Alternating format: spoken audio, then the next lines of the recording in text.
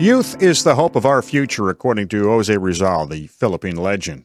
What is the state of mind in the pandemic? Hello and welcome to the Unpublished Cafe. I'm Ed Hand. We've been locked down or under restrictions since March. We're all impacted, but there appears to be some changes to the well-being and mental health of young Canadians, according to the latest Abacus data study. While they are dealing with the stresses that come with the pandemic, it seems to have opened their eyes to other issues facing society. Mental health concerns, financial worries, and the recovery are all on their minds. Coming up on the Unpublished Cafe, we'll talk to a number of people about the results and the impact. Oksana Kiszczuk was the lead for this study for Abacus Data, and she joins us now. And Oksana, how much has the views changed of young Canadians since Abacus took their temperature back in May? Yeah, so actually it was back in September that we completed this study with some Canadian youth, so just a couple months ago. Mm-hmm. And what we found was that young Canadians are kind of they're doing all right right now. However, there's kind of a lot of impacts that are up on the horizon for them that are something that we should probably be a bit concerned about. We asked some of the same questions last year about how young Canadians evaluate their own lives, if they think things are going good, if they think their relationships are good, their mental health, things like that. And some of the biggest changes that we saw is regarding mental health. So compared to last year, we found that 54% of youth said their mental health is excellent or good. And this time when we asked young Canadians, it was 46%.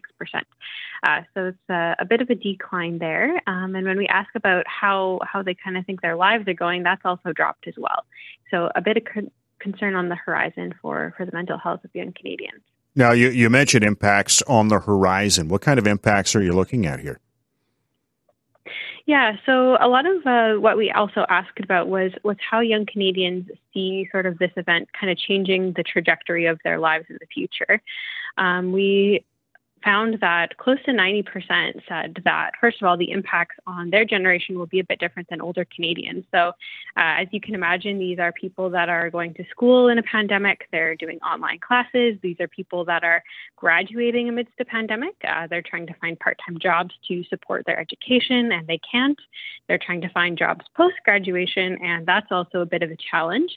And we found that actually half of the people that we surveyed are actually rethinking kind of how they thought their future would go. So half of these people are rethinking their future career and half are rethinking their plans for education, which I think is a pretty big number in terms of how young Canadians are really seeing this shifting their future plans. Where has the pandemic affected them the most?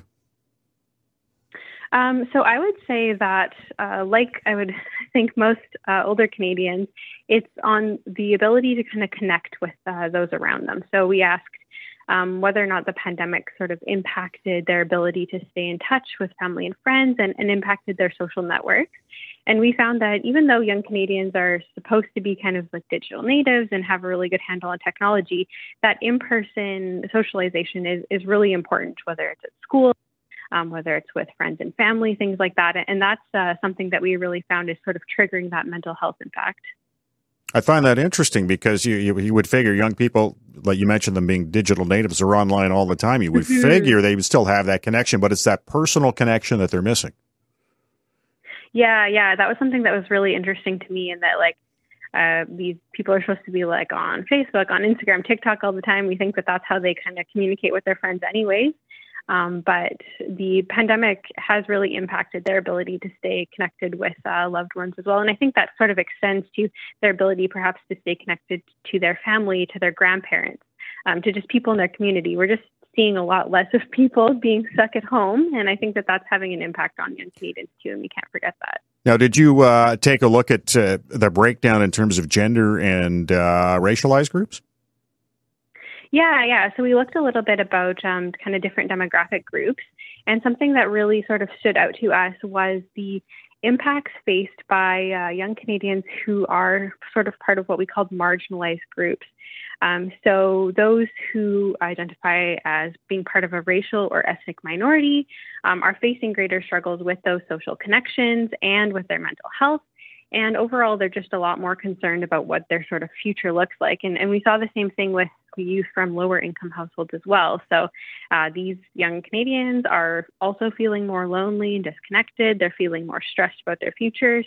So I think that this kind of goes to show that young Canadians in general, overall, are impacted. But what we really need to understand is that those who are already sort of facing struggles and maybe being on the fringes and not really being included in these kinds of activities are the ones that are most impacted. Oksana Kiszczuk is joining us in the Unpublished Cafe. She is a consultant and the lead for the study from Abacus Data, taking a look at the mental health of young Canadians in the midst of the pandemic right now. And, you know, when you look at their future, or when you talk to them about their future, who was the most pessimistic about what lies ahead for them? So it's actually those groups that are already kind of marginalized and not having a lot of opportunity. So I think that a lot of the opportunities, again, like I had said, to go to school, to get a job, to kind of have a bright future, all of those are kind of on pause and up in the air at the moment. And so youth that already weren't sure about what those things would look like are even more concerned about now, what is it going to look like? So I think that's kind of one of the most important things that has come out of this research, is that there are a lot of supports, and a lot of the organizations we worked with on this study support these kinds of youth, but they're not maybe not as able to access these kinds of programs right now. And so just being able to kind of keep a focus on that and make sure that youth are able to kind of stay in touch with those supports and kind of level the playing field to make sure that young Canadians who are from lower income households or are from racialized groups are able to kind of access the same kinds of opportunities in the future, because we know that they don't feel like that's the case at the moment. While the pandemic is obviously the key stressor for young Canadians, what else is stressing them out? That was something else that we had sort of asked about. We know that the pandemic has certainly been kind of top of mind for a lot of us right now, but there's been a lot of other things in the news that have happened sort of since back in March. And so there are certainly other issues that are on the minds of young Canadians. And we asked sort of about what else are you concerned about and what's growing kind of concerns for you. And a lot of things, almost everything is also a concern. There's lots to think about as a young Canadian. We found that over half of the people that we surveyed are concerned about the financial stability of our society, are concerned about racial inequality. They're concerned about the impact of socioeconomic status on the ability to get ahead. They're more concerned about climate change. They're also more concerned about gender inequality. So all of these kinds of things are sort of creating a bit of a snowball in a bit of a way. And I think also that the pandemic has sort of been a focal point about perhaps not all of these issues, but some of these issues. One of the other questions that we asked was, do you think that the kind of issues that we're seeing bubble up in our society have anything to do with the pandemic?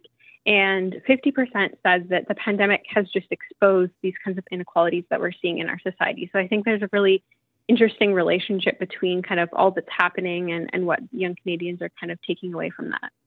And they're looking for ahead to a recovery as well. What would they like to see in a recovery for the Canadian economy? Yeah, so we tested kind of a couple different concepts. So one thing that young Canadians really want to see is something that focuses on the long-term impacts. And that kind of circles back to the issues that they're kind of seeing culminating in society. They want a solution that focuses on those that already weren't able to get ahead and making sure that the playing field is sort of leveled. So people who are low income, on families, and on youth as well.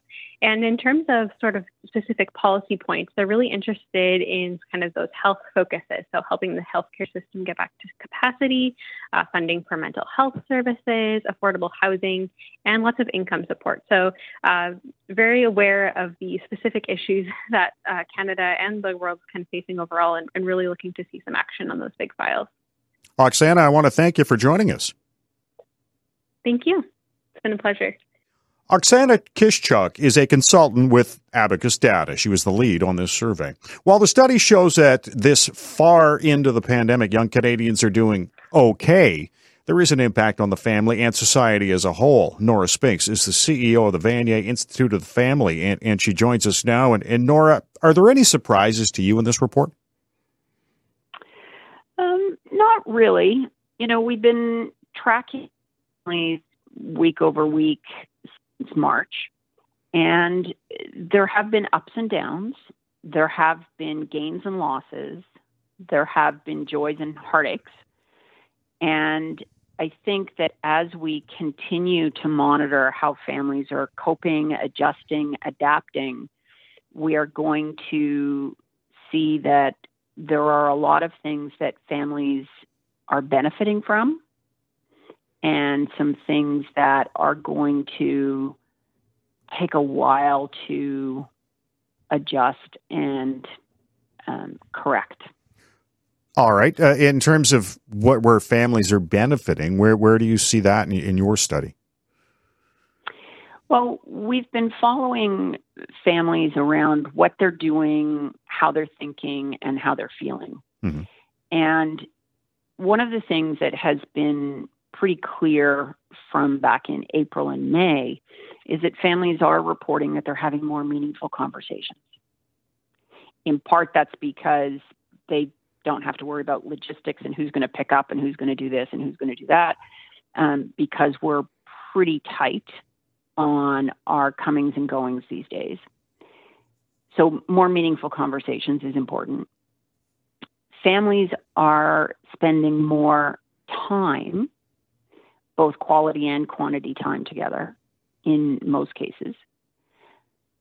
Families are, if you're anywhere from the top end of low income right through middle income, there are financial benefits to not having to pay for transportation or childcare, and those funds are being redirected to paying down household debt, to RESPs, education savings plans, or retirement saving plans, or into TFSAs.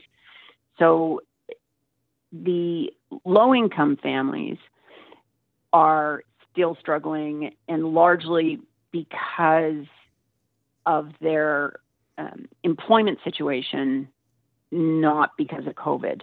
Now, the employment situation may have been impacted by COVID, but what we've seen and what has become really clear is that what COVID has given to families as a system and what COVID has given to every other system, justice system, healthcare system, child welfare system, education system, early learning and childcare system, long-term care, is that every single system has had its strengths and equally its weaknesses magnified, amplified, and intensified. And we need to look at both sides of that equation going forward to determine how do we keep and build on the strengths and how do we resolve and minimize the weaknesses of each of those systems, including the family system. When you look at this report and how young Canadians are feeling today in what we're dealing with, the pandemic, and then all the other things that they're obviously more aware of now, what's the long-term effects on them? Are they just more aware of the world and they be able to see things, or are we looking at even more mental health issues? Well, I think there are a number of angles to look at young Canadians from, and we've been surveying children and youth as well during COVID. And certainly there is an increased level of anxiety based on the uncertainty. So what's the future going to bring? And whenever there's uncertainty and instability, you're going to see an increase in anxiety and fear and concern. Young people are not able to imagine themselves in school, whether it's a apprenticeship or a college or a university. They can't imagine themselves starting a career or forming a union. And so that sort of uncertainty is uncomfortable for people. So once you become comfortable with the discomfort, then you're able to say, okay, if I can't imagine what it will be, let's imagine what it could be. And we are going to see the impacts of COVID for decades to come. If young people are unable to form attachments and form unions in their 20s, will they be ready to start having children in their 30s? If not, that has massive implications. And one of the things that's clear is that young people who are in committed relationships, who are at the point where they would normally be starting to have children, are either delaying or deferring that decision. So if they were, for example, expecting to be pregnant in 2020, they're going to delay until 2021 or maybe even longer. Or if they already had one child and they've been in isolation with that one child, say a toddler, for the last 8 or 9 months, the idea of adding a second child at this time for many is just not possible, not within something that they want to consider. So either they're going to decline and say no more kids, or they're going to defer for another year or two, assuming that there's still enough biological runway for them to make that decision, which means that they're not going to age out of reproduction before that opportunity presents itself again. So when we think about that, so let's just imagine that this month, this city was expecting 1,000 pregnancies. And we now see that there's only 400 pregnancies. We're short what we had anticipated. That's going to be only 400 out of 1,000 who are going to need maternity benefits. 4 years from now, kindergarten. 20 years from now, post-secondary. Just snowballs. So these changes will have an impact for a very long time and impact all of our other systems. Early learning and childcare. If nobody's getting pregnant, nobody's going to need childcare. If nobody's in childcare, nobody's going into kindergarten. So what do we do to sort of adjust for this cohort going forward? And how much of this will stick? So if you haven't had children, but you've watched your friends struggle in isolation with a toddler or two, or 4 or 5 school-age children, will that lead you to the decision that you won't have any children? And that was happening anyway, but will COVID magnify, amplify, intensify that behavior or that trend? Time will tell. Nora Spinks joining us in the Unpublished Cafe. She is the CEO of the Vanier Institute of the Family as we talk about the Abacus data survey looking at the attitudes and impact of the pandemic on young Canadians. And, you know, from your perspective, how have the federal and provincial governments responded to the issue of young Canadians' mental health in this pandemic? I think there is a high level of awareness of the negative consequences of COVID on the health and mental health of everybody, children, youth, young adults, seniors.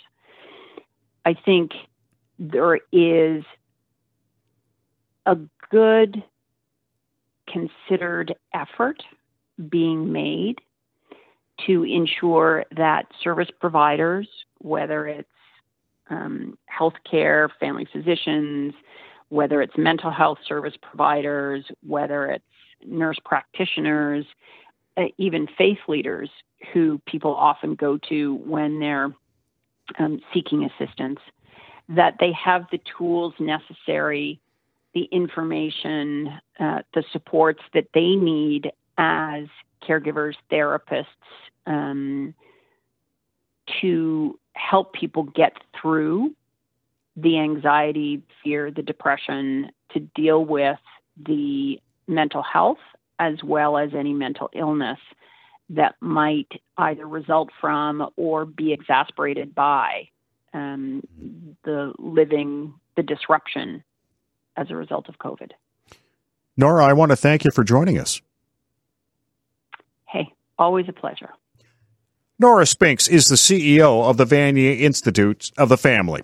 When you take a look at the results of this survey, there appears to be some shifting in the younger cohort. Kelsey Beeson is the operations manager for Children First Canada, and she joins us now. And Kelsey, this survey looks at 15 to 30-year-olds, but does break down youth into groups. And the 15 to 17-year-olds saw the biggest decline in how they feel about their lives. Why so dramatic for them compared to the older teens? So you're asking specifically about the 12 to 15-year-olds, Ed, just to make sure I'm clear? 15 to 17. The 15 to 17-year-olds. So I think that young people are really feeling the social isolation associated with COVID realities, and we're seeing a big impact on their mental health as a result. I can understand the mental health, but why is it so dramatic for that young group as opposed to one that might be, say 20 to 25? It's a really good question, Ed, and I actually can't answer it well, to be perfectly honest. Our survey looked at 12 to 17-year-olds specifically, and we did know that there were differences in the age groups, but something that would be of a lot of interest would be to dive into the question you just asked a little bit more to try to understand those variations. It seems young people are losing their optimism when we look at these studies. And what's the impact on society when young people do lose their optimism? Yeah, well, I think that the thing that we're most concerned about is a lack of civic engagement and a lack of desire to be involved. One of the things we noticed in this study is in children who have families that elicit their opinions and feel like their opinions are important, there was actually a correlation to them feeling more hopeful about life. So when we think about big decisions being made for children, big decisions being made for family by policymakers, and we think about including them in those decisions, what the hope is that it will lead to more civic engagement, more hopefulness, more optimism about the future as a nation. The mental health issues are on the rise. You found that in your study as well, did you not? We did, yeah. We not only did we see some mental health themes come out in this study, but we also did a report called Raising Canada 2020 back in September, where 56% of children told us that their mental health has been worsened since COVID-19 started. You know, I find it interesting. A lot of them find that they're feeling isolated, yet we're looking at the age group, the cohort that's, lived and born with a cell phone in their hands, and that's the way they've been communicating most of their life. So I kind of find it kind of strange how they feel isolated, yet they're on their phones or on their iPads, computers, whatever. And is it, and I mentioned this earlier, is it that sort of touch, that personal feeling that they're looking for? Yeah, so it's a really interesting observation, and I hear what you're saying. Also, as someone of an older generation, I am also a little bit surprised by it. But yes, and when I root myself back into developmental theories and thinking about how children develop and what's important in that development, like you're saying, that human contact, that touch, so to speak, is incredibly important, especially in teenage years. Children become, or their friends become, the center of the brain focus in the teenage years. Is one of the main developmental tasks is to figure out who do you belong with and who do you not belong with as a teenager. And it would appear that the phone maybe isn't just quite enough, and that human touch is really important. You know, when we look at young people and their mental health issues coming out of the pandemic, what kind of advice or suggestions does your group have for parents to help them get out of the situation? I think that the biggest advice we can give to parents is to elicit your child's perspective, talk to them, ask them questions, listen to them honestly about what their answers are. One of the things that we know about brain development is that it's just like building a muscle, right? You have to have certain neural pathways connect in order to get good at something. So if we want to teach young people how to advocate for themselves, how to be able to speak up for themselves, how to be able to reach out and access support, the more that we give children an opportunity to talk, to share their opinion, to tell us what's going on for them, the more those neural pathways connect and the better they get at it. How do you provide young people with hope? It's a great question, and it brought a big smile to my face, Ed, when you said it. I think that we provide young people with hope through connection and relationship. and through reminding them how valued they are and that they have a lot to bring to the table, no matter what size of body they come in. Kelsey, I want to thank you for joining us. Thanks so much, Ed. You have a great day. Kelsey Beeson is the operations manager of Children First Canada. And that leads to our unpublished.vote question. Have the federal and provincial governments done enough for young Canadians dealing with mental health issues from this pandemic? Yes, no, or unsure. You can log on and vote right now at unpublished.vote and have your voice heard. I want to thank our guests, Oksana Kishchuk, a consultant with Abacus Data, Nora Spinks, CEO of the Vanier Institute of the Family, and Kelsey Beeson is the operations manager of Children First Canada. And I want to thank you for listening to the Unpublished Cafe. Stay safe. I'm Ed Hand.